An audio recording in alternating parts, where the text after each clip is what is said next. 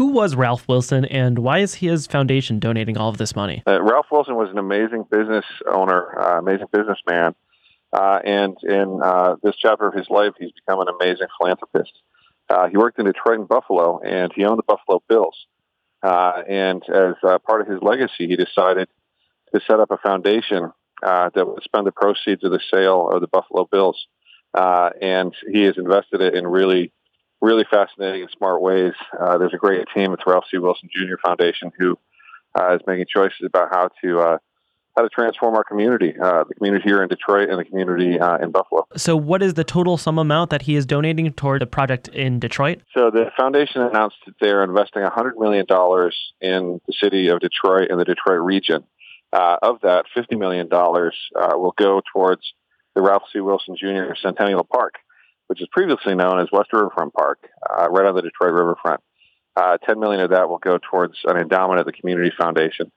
And then 50 of the $100 million will also go to the Regional Parks and Trails Network that's around here in Southeast Michigan. So major commitment to public space and connectivity. What does all of this money really mean in terms of redeveloping that area of the West Riverfront? This investment is going to change the world, and it's hard to overstate how much impact this will have on our community. Ralph C. Wilson Jr. Centennial Park is 22 acres. It's enormous, and it will have an amazing sports facility. It will have an amazing place where people can swim and learn how to swim. It'll have a wonderful playground, and it's going to have just some great areas for people to gather and enjoy each other. It will be an iconic space within our city, and it'll be a place that draws people from all neighborhoods, all parts of town, and the entire region. It's going to have a really big impact on the lives of the people who live close to it. Increasing the equity of their properties, giving them opportunities to become healthier and have better quality of life. But it's also going to do a lot to complete the riverfront vision. We've always wanted to go from the Belle Isle Bridge to the Ambassador Bridge.